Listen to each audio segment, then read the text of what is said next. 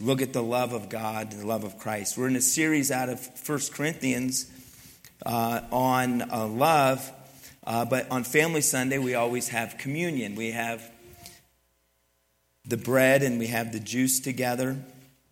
And so this morning we want to just take a few moments when we're thinking about this series on the love of Christ, the love of God, but also the love that we're supposed to have one for another. And Jesus sets that great example.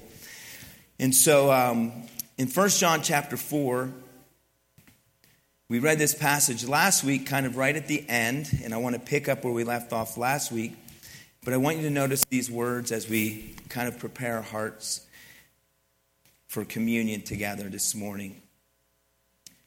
It says this in 1 John 4, 8 through 16. Whoever does not love does not know God. Why? Because God, can you say it with me? God is what? God is love. Yes. God is love. And this is how God showed his love or demonstrated. God showed his love among us. How did he do that? He sent his one and only Son into the world that we might live through him. This is love, not that we loved God, but that he loved us. Okay? And sent his Son as an atoning sacrifice for our sins. Dear friends, since God so loved us, aren't you thankful that God so loved us?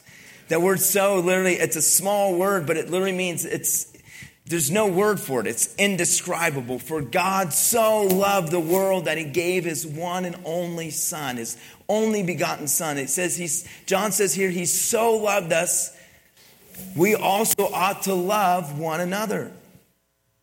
No one has ever seen God, but if we love one another, God lives in us and his love is made complete in us. And this is how we know that we live in him and he in us. He has given us of his Spirit.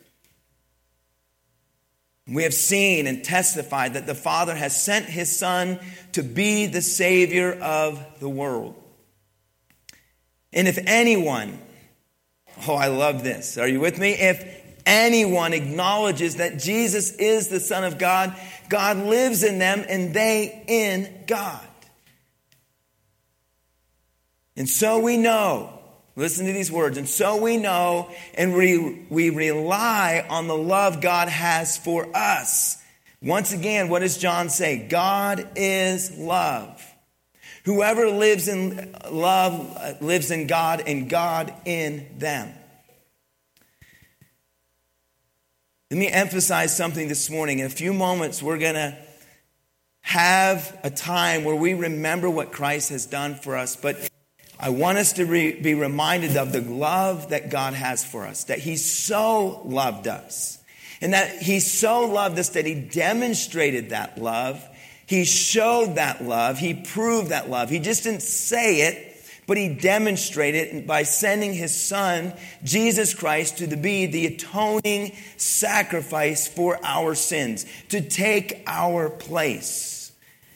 The Bible says he is the Savior of the world. It's Jesus who saves. Amen? It's not the church. The church cannot save anyone. Okay? Listen to me, a pastor, a priest, a bishop, an elder, a prophet cannot save anyone. There's only one who can save, and that is the Lord Jesus Christ, the atoning sacrifice, the one who once and died for all. Amen? And so we are here today to celebrate the fact that Jesus Christ is alive, that he is risen. He came, he lived a perfect life, and he took our place. And he died on the cross for our sins. But understand this, he resurrected and he is alive and well and he is seated at the right hand of our Heavenly Father. But what I want you to understand is this, is John says we rely on the love of God. Now that may seem small to you, but please understand this, it's important. Because what John doesn't say is that it depends upon our love for God. In fact, the Bible says we love God. Why? Because he did what? He first loved us. Now, please understand this. And this is what's so beautiful about salvation, so beautiful about what Jesus Christ did for us, is he demonstrated his love. And God loves us so much that here's the thing, is that it doesn't depend on my love for God to get me in. Because we're not relying on our love to get us into heaven. We're relying on his love for us to get us into heaven. Because you want to know something? There are times our love fails. Are you with me? Correct? Aren't you thankful that it's God holding on to you and you not having to hang on to God in order to get in? We don't have very good grip, okay? Because there's times we get distracted. There's times that our love for God is not what it ought to be. Would you agree? Would you say, that's a true statement? Pastor Joe, that's a true statement. I'm confessing it. There's a time, if it depended on my love for God, there's days, it would be like, it's a good thing it wasn't that day that I went, you know. It is God holding on to us. In the book of John, John says it like this. He says that God loved us. And Jesus said this, that God loved us. And he says that in the essence, he literally says that he puts us in the hand of Christ. Jesus said, I know my sheep and they follow me. And he says, when they follow me, he says, and I put them in my hand. And he says, and I hold them in my hand. You see, it's Jesus holding on to us, not us having to hold on to him.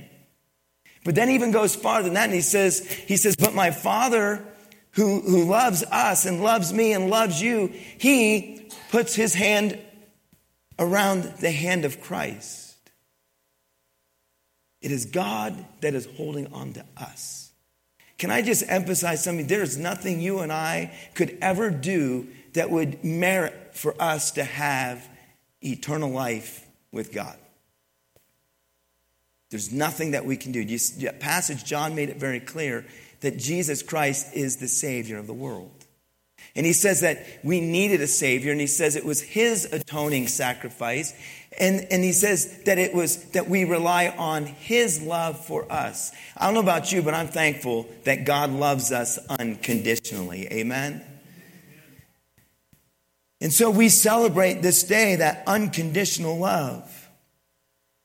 One more passage in Luke 22. Jesus is in the upper room. He's with his disciples, and he's having his last meal, his last supper. If you were to read that account, Jesus even is willing to wash his disciples' feet. In one of the Gospels, it says this, that Jesus loved them. It says that he loved them to the end. In John's Gospel, it says he loved them to the end. And out of love, he desired to have this meal with his disciples.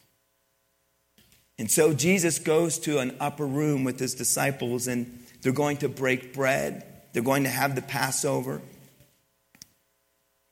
And notice what Jesus says to his disciples, because he knows his time has come. He says this, and when the hour came, Jesus and his apostles, they reclined at the table.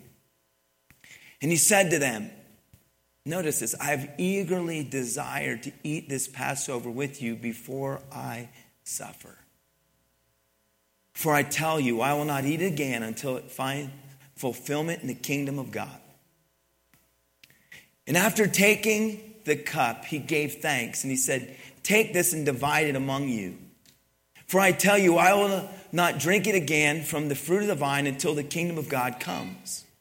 And he took the bread, and he gave thanks, and he broke it, and he gave it to them, saying, this is my body given for you. Do this in remembrance of me.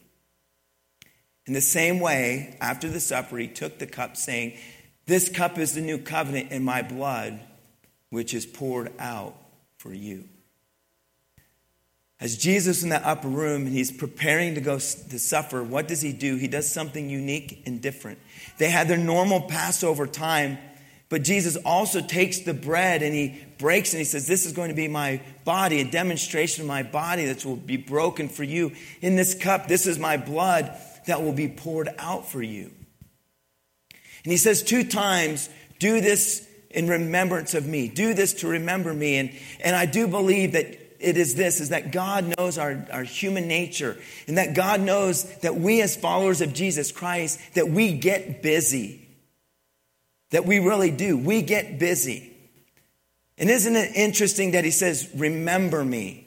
Remember my body. Remember my blood. Remember my sacrifice. That here he is. He says, listen, I'm doing this. And then later the Bible says that we were commanded. The church, this is a command that we do this today.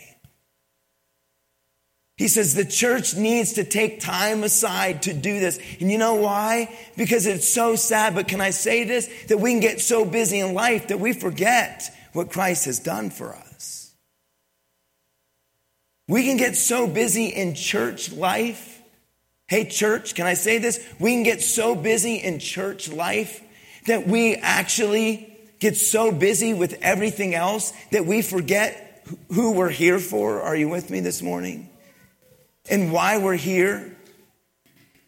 Churches can be so filled with programs and so filled with so many things and fill their calendar. And you know what? We can get so busy that sometimes we just forget to stop for a moment and to remember what Christ has done for us, why we're here. We are here for him. Amen. We're here to remember what he has done for us, and we are commanded to take this time aside. And so this is what I want you to do right now for just a moment. I want you to just take a deep breath. Okay, you ready? Everyone do it with me. Ready? Deep breath. All right. And pause for a moment. I want you to forget about the Super Bowl. You just reminded me, Pastor Joe. Forget about, listen to me. Forget about all the stresses and anxieties. Forget about everything else for a few moments. And what I want you to do is, will you do me a favor? Will you take and look at this bread just for a moment? Take it out and just look at it. Remember the body of Christ. Remember all that Christ went through on the cross. The beating that he took.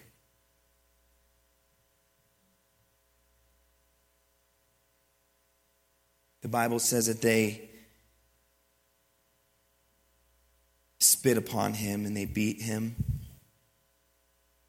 The Bible says that they ripped his beard off of his face. Isaiah the prophet said his body was so badly beaten that he didn't even look human.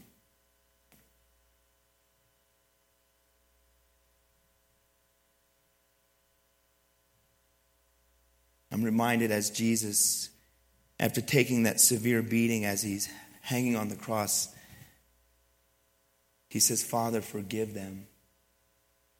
Forgive them. For they know not what they're doing.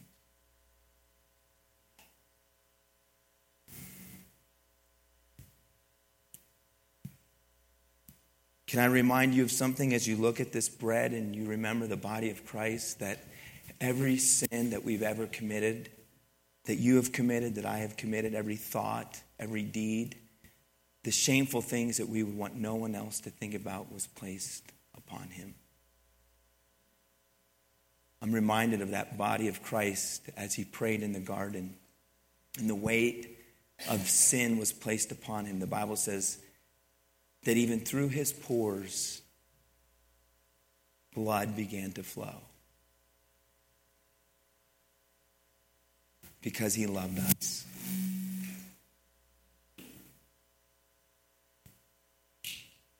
Would you take a moment and look at that bread and in silent prayer, pray with me, a prayer of thanksgiving?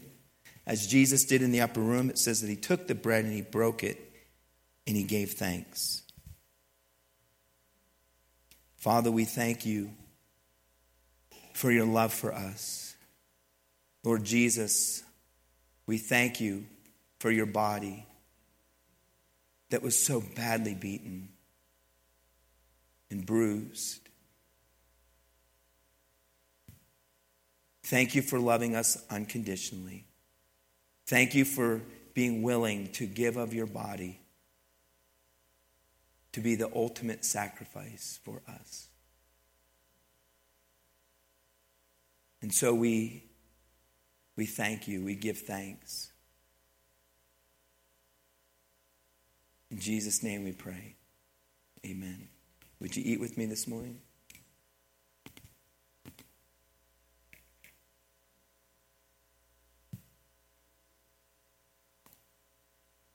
Would you take just a few moments and look at the juice, picture of the blood of Christ, the precious blood of Jesus Christ. The Bible says it was God's own blood. It's hard for us to comprehend this, but Jesus was called Emmanuel, what? God with us. That God himself bled for us. He shed his blood for us. The precious blood of Jesus Christ. Isaiah says that he was whipped, and that it pleased God to bruise his son for us. The Bible says that by his stripes we are healed.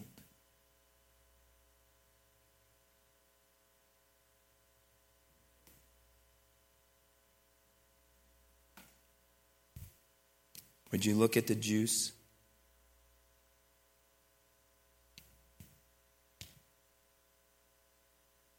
Just silently where you are, give a prayer of thanksgiving for what Christ has done for us.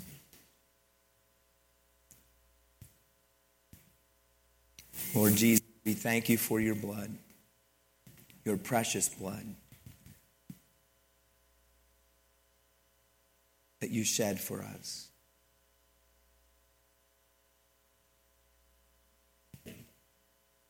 We know that the Bible says without the shedding of blood, there is no forgiveness of sin. And so we thank you for taking our place. We thank you for willingly going to the cross and shedding your blood upon the cross for our sins. And so we thank you.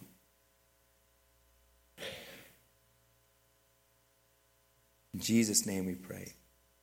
Amen. Would you drink with me?